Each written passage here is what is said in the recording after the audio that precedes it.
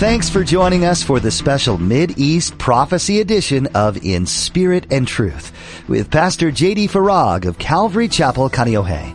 Pastor J.D. shares the Mid-East Prophecy update from an Arab perspective as he connects the dots of current events geopolitically with last days prophecies biblically. It is our belief that the next event on God's prophetic clock is the rapture of the Church of Jesus Christ. It is our hope that these Bible prophecy updates will not only ready you and steady you for His return, but that they will also encourage you to share the gospel with others in order that the rapture will not be as a thief in the night. God promises that those who believe in Christ, though they may suffer in this world, will be kept and guarded by God until the end. And as Pastor J.D. teaches today, the persecutions and trials that believers go through are increasing in these last days. They will be brought through by God. It's only a little while compared to eternity. Now, don't forget to stay with us after today's prophecy update to learn how you can become a Facebook friend or watch the weekly prophecy update at jdfarag.org. Now, here's Pastor J.D. with today's prophecy update as shared on July 10th, 2022. For today's update, I want to talk to you about how born-again Christians, though suffering through many fiery trials, will be kept and protected and guarded until the very end. I think you would agree with me that as we near the last hour, when the trumpet sounds, that the hardships are becoming increasingly and infinitely more difficult. Would you agree with that? It's really evidenced by the many prayer requests that we're on the receiving end of, really from all over the world, people asking us to pray for very serious matters that people are suffering, many fiery trials in these last days. I want to share with you a list, just give you a sort of a sampling of some of the requests that we receive for prayer.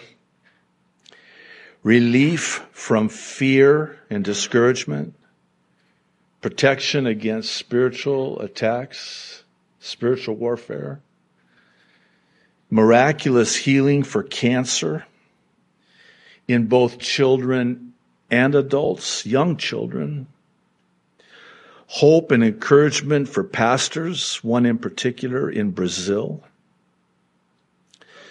sleep, comfort and peace to the last until the rapture, just to make it. Homelessness with shelters on the mainland being full. Of course, this one, salvation of loved ones before the rapture, that's a biggie, always is. Respite and comfort for a weary soul. Healing for debilitating illness and chronic pain. Comfort for the brokenhearted. This is another biggie. Return of prodigal sons and wayward daughters, many of whom have gone into the LGBTQ lifestyle. And then this one, lastly, and this is really an abbreviated list, just to give you an idea, but comfort after the sudden and unexpected death of a loved one. And again, this is both young and old alike. The question becomes one of why it is that the closer we get to the end, the harder it gets for us as Christians in the end. And thankfully, the Word of God and the God of the Word are not silent on the matter, despite us being unable in the finite to know the ways and the whys of God. It is impossible. God is infinite, and his ways are too high for our understanding. His ways are not our ways, his thoughts not our thoughts.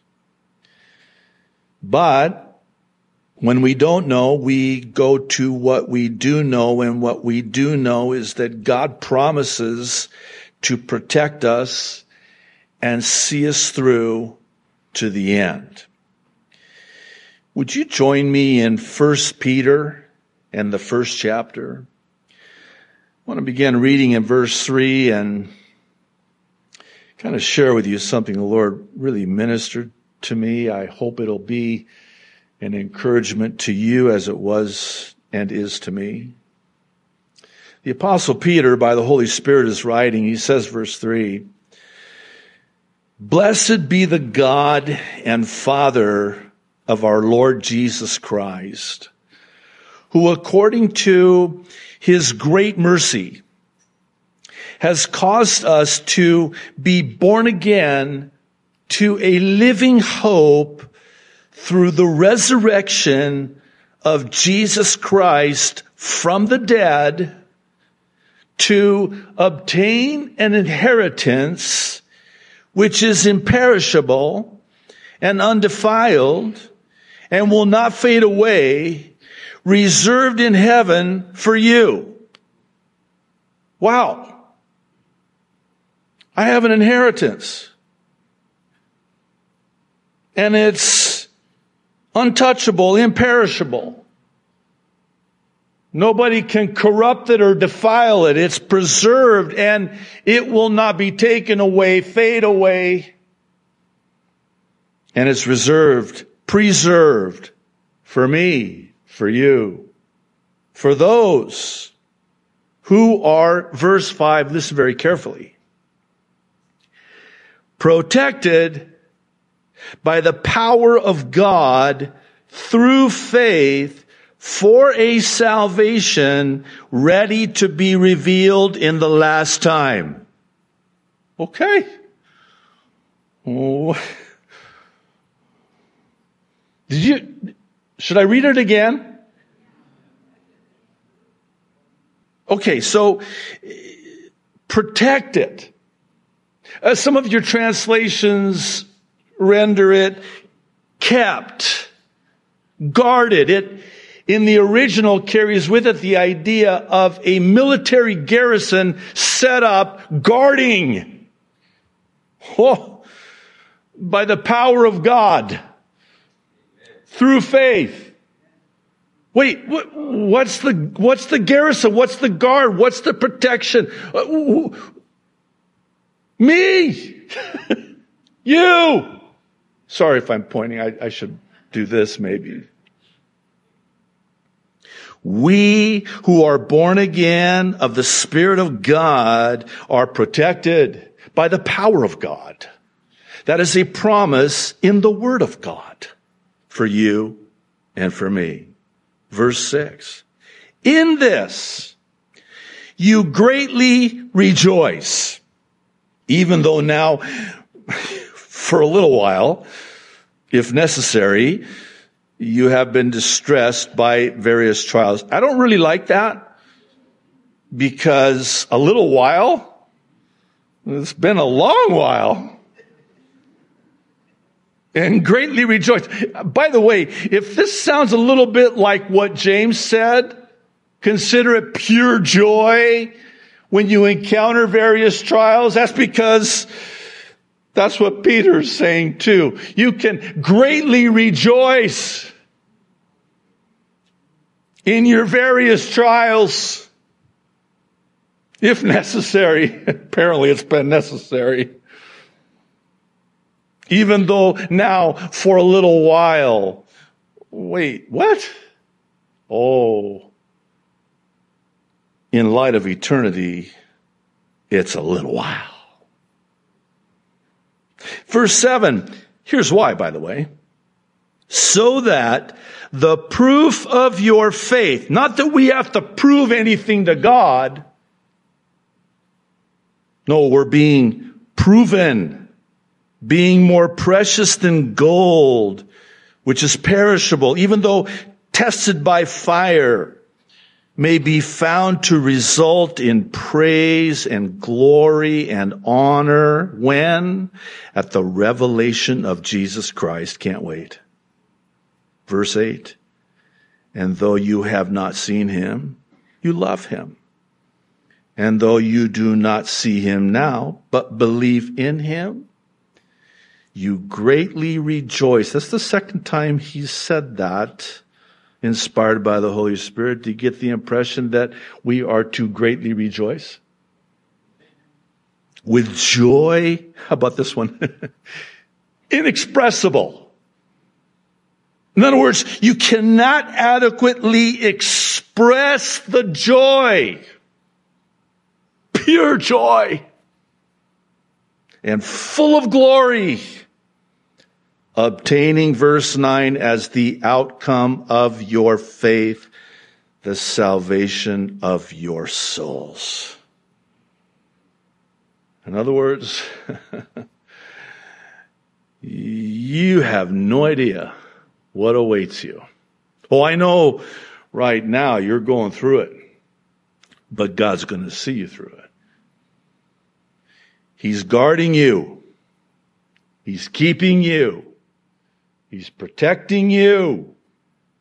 He will see you through no matter what it is that you're going through up until the very end when Jesus Christ is revealed. The Apostle Peter is, in effect, echoing what the Apostle John was told by Jesus to write to the church in Philadelphia, and that's not in Pennsylvania, by the way, which is actually a sign of the soon return of Jesus Christ in the rapture of the church prior to the 7-year tribulation. In Revelation chapter 3, verse 8, Jesus is commending them, saying, I know that you have little strength. I know that you're barely hanging on. I know that you're very battle weary. Yet, you have kept my word and have not denied my name.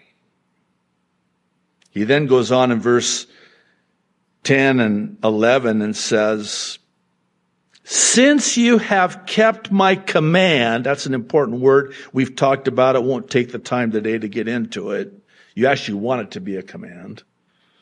To endure patiently, I will also keep you from the hour of trial or tribulation that is going to come on the whole world, the entire earth, to test the inhabitants of the earth. I am coming soon, verse 11. And that's an interesting word, by the way. We've talked about this. Maybe it would be appropriate to mention it again now. Some of your translations render the word soon quickly. Behold, I am coming quickly. In the original language, it's the Greek word takos, where we get our English word for the tachometers that we have in our cars. In other words, Jesus is saying, I'm coming at a time when things are revving up, heating up. Because what is a tachometer? Oh, it's a set time, 1 minute, and it's a measurement, a gauge of revolutions per minute, RPMs. And interesting, especially for those of you that are into the whole car thing. Sorry, ladies, just give us guys a second here. It's a guy thing. They have what they call a red line. You know what I'm talking about? Where, you know, if you go too high on the RPMs, like that 5,000, 6,000, some of you are looking at me like, I wish my car went that high. But 5,000, 6,000 RPMs, you red line, and if you go too high, things gonna blow up. I like that. Because when it blows up, we go up. I'm just saying. I am coming quickly. I am coming soon. I'm coming at a time when things are going to rev up, heat up, speed up. Hold on. Hold on to what you have so that no one will take your crown. In our study through Jeremiah, we looked at how it is that the Lord will always prepare us for the greater trials that await us. Specifically by way of God sending footmen in order that he might ready us and steady us for the horsemen that he knows are coming, and they're coming. Here's Jeremiah in chapter 12, and he basically asks the same question that the psalmist Asaph asks in Psalm 73. Why is it, Lord, that you allow the wicked to prosper and the righteous to suffer? It makes no sense. It does not reconcile. You have to understand that Jeremiah had just learned of a death threat on his life. And if that weren't bad enough, it was from his own hometown of Anathoth. And if that weren't bad enough, it started with his own family that hatched this plot to take his life. There was a threat on his life. And they were threatening him, saying to him, stop prophesying or we'll kill you. You better stop doing prophecy updates. Just to bring it into and Jeremiah is just, first of all, he's so hurt, obviously. And he's devastated. And he's inquiring ever so humbly of the Lord, Lord, why is it that the wicked prosper and evil seems to continue and wax worse with impunity, while the righteous, those who are walking righteously, uprightly, pleasing in your sight, serving you, why do we suffer and they don't? Well, God answers this question basically in the same way that he answers Asaph's question. If you're struggling with that, I don't think there's a one of us that doesn't at one time or another in our walk with the Lord struggle with that.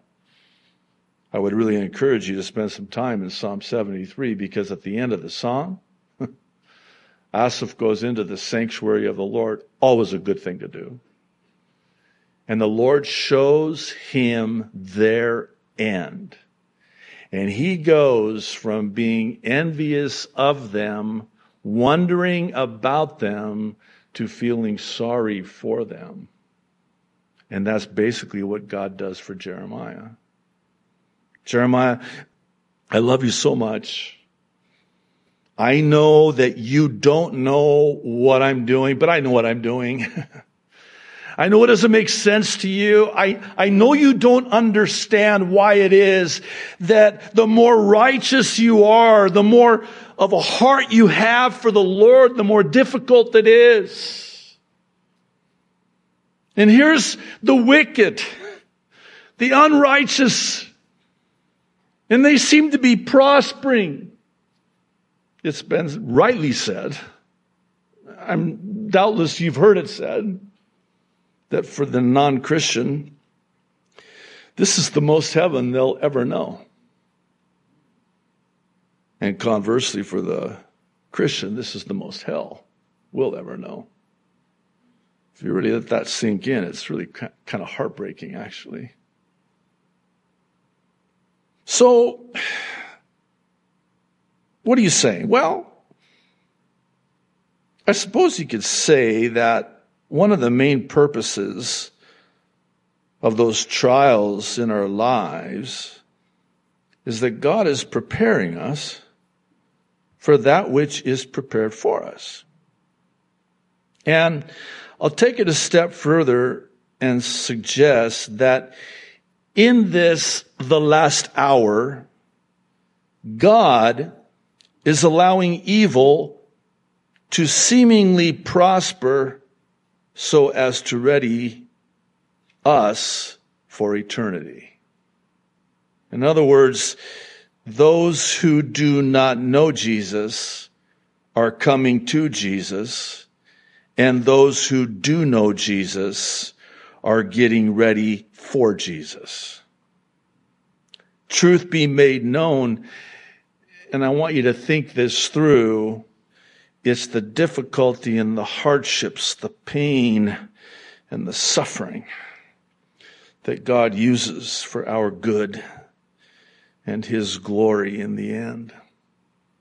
The Apostle Paul, writing to the Romans in chapter 8, verse 18, says, "For I consider that the sufferings of this present time are not worthy to be compared with the glory which shall be revealed in us."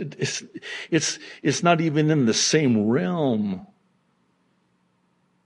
We commonly refer to something like this as, well, that's not an apple-to-apple comparison. Well, the sufferings of this present time, though for a little while, if necessary, those various fiery trials, it's not to be compared. It's not a apple-to-apple comparison. It's like comparing an apple with a planet in another universe. That's the best I got. So you're going to have to take that one. And if you got a better one, let me know. I'm happy to consider it. And again, think about it. We go through what we go through in the time that we're here in this world. And as difficult and as hard as it is, which, by the way, may have been the very thing that brought you to the Lord in the first place. In other words, had it not been for that difficulty, that pain, that suffering, that trial, that hardship, you would have never came to Christ, maybe never came back to Christ. That's what brought you to Him or back to Him. And that might be why God allowed it to happen. But let's say we live to be 70. Is that a good number? Why are you laughing? Do we need to go higher than that? Because some of you we better go higher? Okay, fine. How much? 80? Is 80 good? You guys good with 80? 80? Going once? Going twice?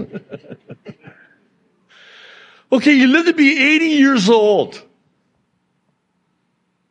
Let's just try to take that number 80 and let's compare it to, forever. Did that work? Because you know how long eternity is, right?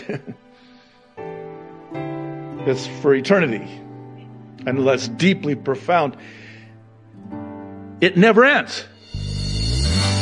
We are so glad you joined us for this edition of In Spirit and Truth with Pastor JD.